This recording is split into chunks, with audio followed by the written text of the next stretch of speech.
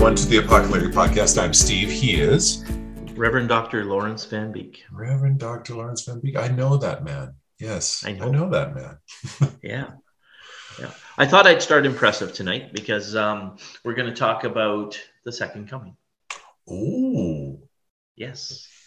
And the reason for that is all this last month, we've been talking about aspects of Jesus toward the cross. So it was the humanity of Jesus, the deity of Jesus. Mm-hmm. We did kenosis. Then we did the resurrection last week.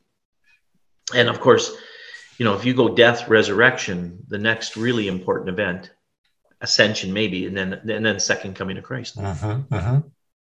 And even though I am very figurative, I'm preterist, I see Revelation as being first century, and I'm also figurative with the book of Revelation. Mm-hmm. I am completely literal about the second coming. Yeah. And so I thought you and I would just talk about it tonight. And that's why we're not going to do any particular scripture. Okay. Like we could do Matthew 24, Mark 13. We could do some of the Thessalonian passages about the man of lawlessness. Mm-hmm. We could do Revelation 6, and all of these things kind of fit into that. But as you well know, I don't really see a rapture and the coming of Christ in the book of Revelation. Right. Yeah. But I still believe it to be a reality that Jesus said, I'm going to come back. And I think he is. Mm-hmm. Okay. And if you remember, the first century Christians completely believed that Jesus was coming back in their generation. Right. So much so that the Thessalonian church, they actually, some of them, one of the groups went off and lived in a commune waiting for Jesus to come back. They said, he's coming back. We're just going to go live in a commune and wait. Yeah. And then they got into issues, and some people think it was sexual immorality and things, because, what do you do when you're just all hanging around on a hill waiting for Jesus to come back? You get really bored. And that's what Paul... I was going to say, as we see from many cults, in the southern U.S., that's exactly what happens. Yeah, that's right. And one of the ones that I heard the guys talking, that was actually why they joined. That was the Raelians, wasn't it? Yeah, that was the Raelians, wasn't it? I can't remember which one. I can't remember. It started in Quebec, believe it or not. Yeah. Anyway, which is where we get, of course, the Jimmy Jones is where we get the drink the Kool-Aid. Yeah. That's a really common expression. Well, that was the Jim Jones one where they drank the Kool-Aid and died at the end. Of course, the ones that wouldn't drink the Kool-Aid, they shot. So, more to it. But the worst thing about Jimmy Jones was that he actually followed really solid church growth principles. I'm sorry for laughing about that. And he had like doctors and lawyers and well-educated people followed him. So that was kind of neat. But anyway, so the Thessalonian church, what Paul had to say to them, because they were waiting for the coming of Jesus, he had to say, you got to stop this. You're kind of making us look stupid to outsiders. What you need to do is go and get a job and live a quiet life and be an example. So remember, that's where he says, if you don't work, you don't eat. Okay. Which doesn't fit Canadians at all. But anyway, I'll stop at that point. Otherwise, our podcast will be blacklisted. So that's kind of what was happening back then. And then the later writers, like if you get into 2 Peter and Jude and them, they had to start talking about why Jesus hasn't come back. And that's where Peter says, to the Lord, a day is like 1,000 years, and 1,000 years is like a day. He's not slow in fulfilling his promises. He's just waiting for a whole bunch more people to become Christians. Right. It's kind of what he says, right? And so what they're saying is, I know he's not come back. Like we were expecting it. It hasn't happened, but it's going to happen. And so living in the light of the return of Christ has always been really, really important. Mm-hmm. And what I kind of wanted to do with you was just talk through the last, the last 100 years or so, or 50 years. And just because with Christians, this whole idea of the second coming, it's an up and down thing. Like there's times when we really, really thought that was going to happen right away. And other times we didn't pay any attention at all. Mm-hmm. And it's most intriguing for the North American church, because since the time of Darby, so Darby was a guy, He was we'll call him a theologian that wrote after the Civil War. Okay. So when's that? 1868? Is that the Civil War? Yeah. Or is it way earlier? No, you're right. Like in that area. Yeah. Like the 1870s, right? 1868 to 18. Okay. Oh yeah, yeah. So in the summer of love. Yeah. They wrong century, but same decade. So Darby came up with this whole idea of a rapture and a 7-year tribulation and all that. And the North American church has glommed onto that and hung on to it ever since, right?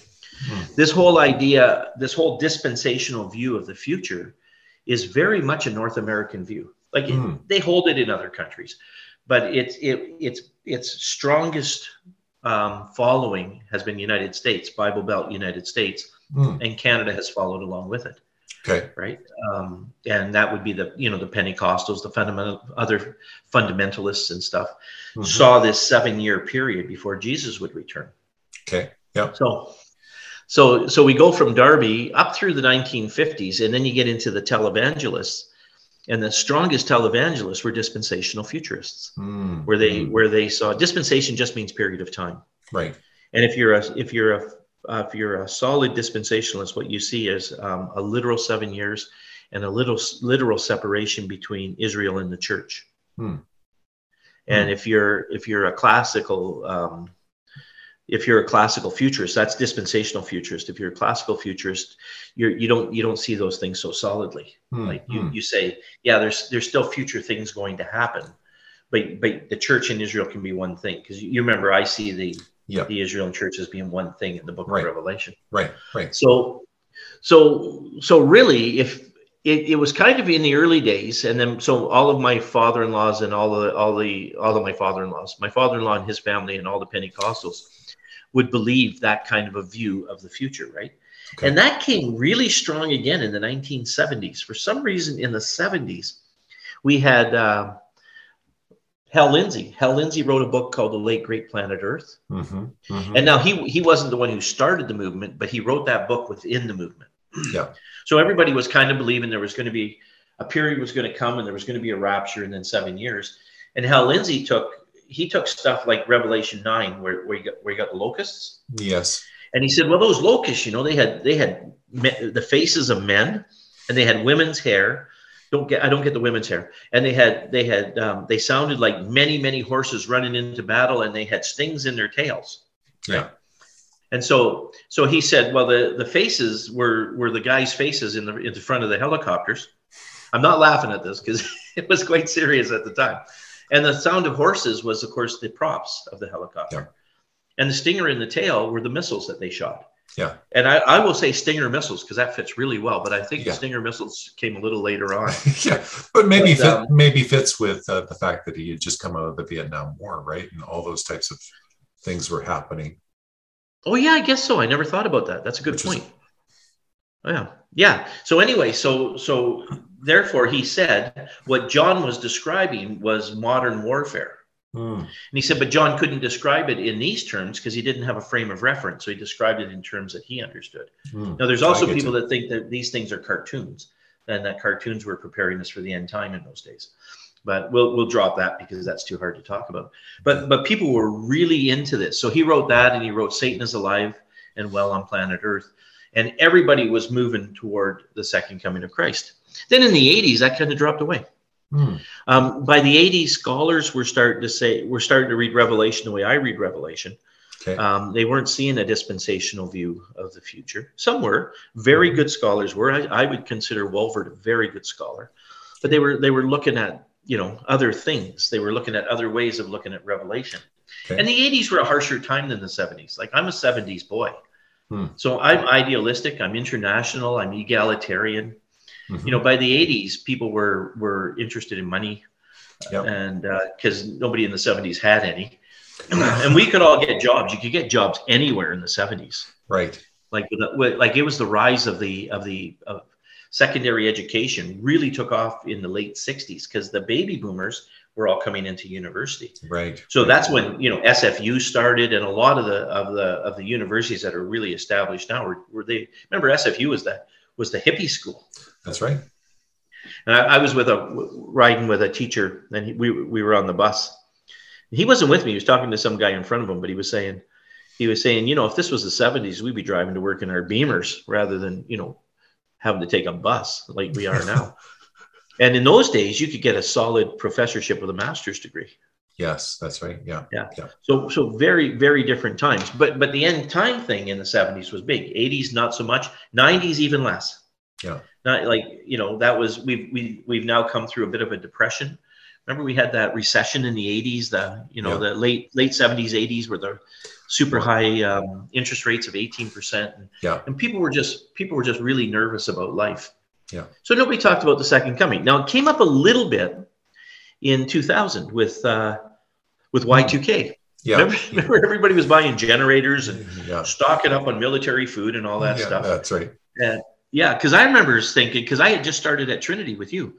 Oh, right. And I was thinking, when this thing's done, I'm going to be able to buy a generator really cheap. But nobody sold them. Everybody kept them. So it kind of sucked. And so then we went on with life, right? And then 2012 came. And 2012, that was the Mayan calendar. Do you remember the Mayan calendar? Yes. The Mayan prophecy, right? Yeah, the Mayan prophecy. Well, Nostradamus had the prophecies. The Mayans had this calendar that just stopped in 2012. Mm-hmm. Of course, Mayans have really good coffee. And what I'm thinking is they were working on the calendar. One of them said, let's go for a coffee. Other guy says, we can't. We're working on the calendar. He says, well, what's it going to be? The end of the world? Like, let's go for a coffee. Well played, sir. Well played, sir. Anyway, so Nostradamus did that thing. They did that. That's the movie 2012. Yeah. Remember the movie 2012 with the whole world and the Armageddon and the flood that happens and all that. And people were really thinking Jesus was coming in 2012. The prophecy guys were making a big splash in 2012. Mm-hmm. But it didn't happen, right? Mm-hmm. It didn't happen.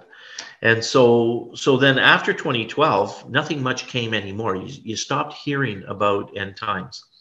The prophecy guys never really get quiet, but people weren't really paying attention. Okay. And one of the reasons that what we're talking about is so important right now is if you remember the prophecy people from the 70s and the 60s and the 70s, the big countries that they talked about were Russia and China. Mm-hmm. Russia because they had the nuclear war ability, and China because they had the population. And when Revelation talks about 200 million troops coming over the Euphrates, mm-hmm. the prophecy guy said those are Chinese. They're the only country that could do 200 million troops or 200,000 troops. 200 million? 200 million. Troops, 200 million troops. And then Russia, of course, Russia was the bear, and Russia was always big in prophecy. But then with who was that guy? Ronald Reagan. So we're talking mid-late 80s. Mm-hmm. Can't remember the exact year. The tearing down of the Berlin Wall. Mm-hmm. Russia falls apart. Mr. Gorbachev, take down your wall. Yeah. And they take down the wall, and Russia's gone. Yeah. Like gone. Well, now all of a sudden, under Putin, Russia's back. Yes. Yeah. And so I haven't heard much because I don't have TV right now. But I'm thinking the prophecy guys are will start to wind up with this whole Putin thing. Mm-hmm. I did read that that Pat Robertson came out of hiding, like he came out of retirement, mm-hmm. and he's been very popular. That 700 Club, I think, was Pat mm-hmm. Robertson, mm-hmm. Mm-hmm. And he did a bid for presidency at one point. Yeah, very wealthy man. I think I saw his house or one of his schools that were after him in the parade ground. And you just looked like you were in, it was like 1800s United States in Virginia. And it was all done with modern stuff, but it just looked like it was out of the 1800s. It was just beautiful. Yep. So he comes back and he says, Putin is a puppet in the hand of God. Putin has no choice in this thing. And some people are really mocking him,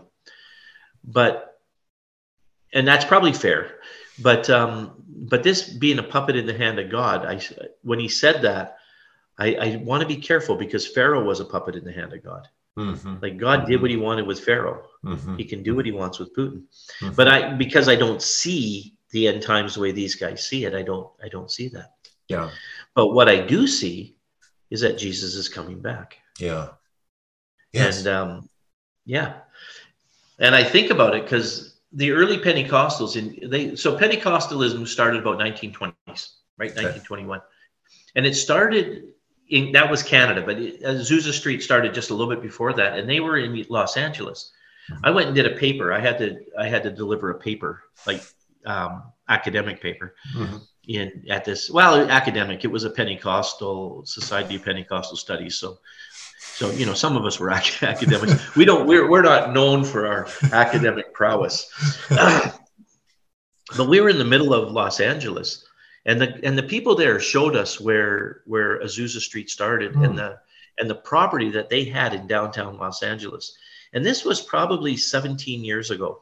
And at that time, that property was worth millions of dollars. So I don't know what it's worth now. And I remember them saying, boy, these people had no foresight. Look at them. They sold that property. And I thought, you don't get it at all.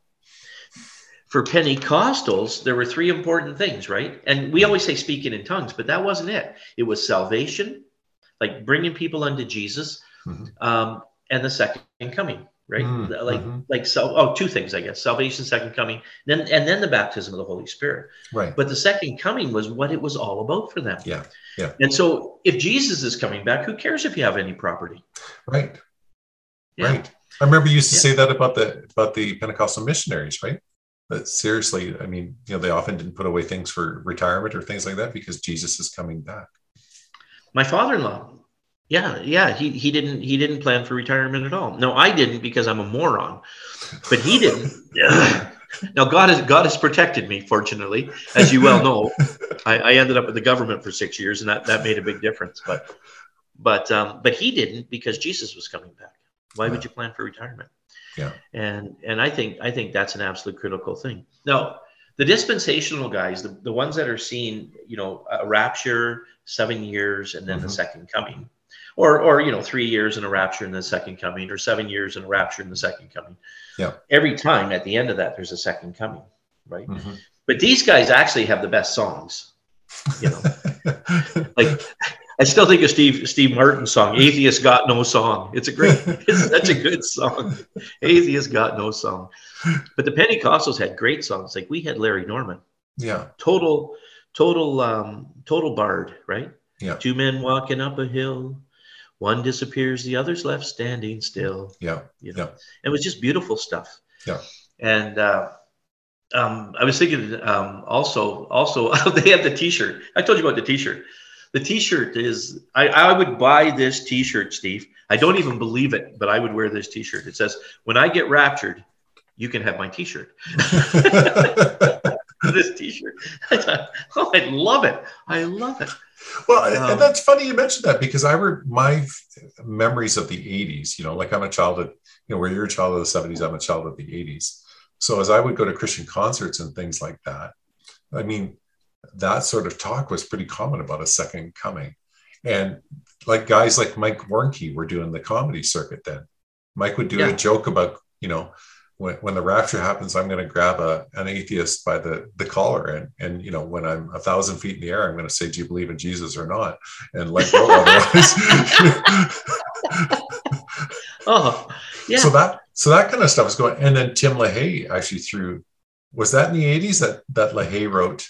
That was actually late 90s or early 2000, the Left Behind series. The Left Behind series, and then the movies follow it, and that kind of gets a following, doesn't it?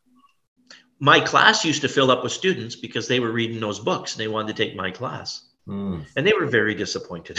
Yeah. Hey, we're going to talk. Okay. We're not talking about that. Not talking about that. No, as you know, when we do Revelation, I always leave lots of room. Because to tell you the truth, even though I don't see it, I really want it to happen. Right. And I really want to be a part of it. And I don't think the people that see that kind of stuff in Revelation are stupid at all. No. Like other people say, they're dumb. They lay a grid on Revelation. That's all they can see. We all do that stuff. Yes. Yes. Like Revelation, like when we're looking at the second coming, we're looking at the future. We have no idea, right? Right. They Right. had no idea in the first coming what Jesus would be like. Mm-hmm. And he fulfilled those prophecies, but they didn't know it. The only reason we know it is we're looking back and we're going through scriptures and going, Yes. oh yeah, look at that. Yeah, he kind of did that, didn't he? Yeah. Oh, look, it said none of his bones were broken. Oh, none of his bones were broken, Yeah. Yeah. But coming up to it, they didn't know. Yeah. And you see your Messiah on a cross. I mean, they really didn't know what was coming. Yeah. Yeah. So this second coming is absolutely critical. And we do. I don't think it's wrong to talk about, saving stuff for your children and looking after your children and preparing for retirement and all that. What I think is wrong is when that overshadows Jesus coming again. Like, what's more important, that my daughter serve Jesus or that she be ready for when she's 65 years old? Yes. Yes. So that's why the second coming is so important to me. Yeah. Because the second coming says, when he is coming, I don't know. That he's coming, I totally believe. And that I'm ready for that, I want to totally believe as well. And I think getting ready for the second coming, it can be a little embarrassing to talk about Jesus because we're intelligent people and some of this stuff doesn't feel intelligent. Isn't that we're terrible. We're terrible fools, really. But there was a movie once, and there were two movies. The one was with Steve Carell. Do you remember that one called not Bruce Almighty, Evan Almighty. Evan Almighty. And he's a senator, and God comes and talks to him and says, "Build an ark," right? And he builds this ark, and he starts looking like Moses, and his hair won't stop growing. There was also a Santa movie like that as well, but this is a little different. Yeah. And he's in the Senate, and the guys say to him, "Did God tell you to build an ark?" And he's so embarrassed, and he kind of hangs his head, and then he says, "Yes, yeah, he did." And they all laugh at him, and he feels terrible, but he says, "Yes, he did." There was a kid show called How to Train Your Dragon, and it's really good. It's really, really good. Scottish accents on Norwegian people, I think that's important. Yeah. And poor Scottish accents, according to the Scots. Yeah, that's it. And except the one guy who's actually Scottish. His dad is actually a Scottish guy. He does that late night show. And so he says, they say my dad wrung the neck of a dragon when he was just a baby. Do I believe it? Yes, I do. and I think when they say, do you really think that Jesus is real and that he's coming back? We'll go, yes, I do. Yeah. I really do. Yeah. And I think once we say that, I think we can have freedom. And I think if we believe it, we'll live free lives because we know that's where we belong and that he's coming for us. And then this stuff doesn't matter. Yeah. What a powerful way to put that. Yeah. That's it for me, man. Buddy, that was fantastic. What a good way to put that. Excellent way to put that. As we start at the cross and we come to the second coming, everything in between that is really just us getting from point A to point B. Yeah. Beautifully put, my friend. Folks, as always, if we haven't said it before, we're thankful that you listen to us. We're actually surprised sometimes that you listen to us. Well, we actually had a lot of listeners the other day, and I said, that's a lot of listeners. And you said, I think it's a mistake. Yeah. But thank you so much for listening. If you feel like it and you're comfortable doing it, please tell your friends and others to give us a listen. You notice that we don't ask for money. If you want to send it, we'll take it, but we don't ask for money. And we don't even tell you how you could send it even if you wanted to. But we're like the A-Team, if you can find us. Yeah, we're here to help. But yeah, we're just encouraged that you listen along with us. Just thank you so much. We'll be back in about, I don't know, because Larry's traveling. I'm not sure. We'll have to play it by ear a little bit, hey? Yeah. This is Larry's last week in the North, everyone. Our prayers were answered, and Larry's going home for a little while, and then he'll be back at another institution in a couple of weeks' time. So, yeah. So that's awesome. We're so excited for him, and you can pray for him as he's along that journey. But until then, whenever that is, it's probably a couple of weeks. I'm going to guess that we'll be out, and then we'll be back with you. But until then, I was Steve, he was Larry, and this was the Apocalypse Podcast.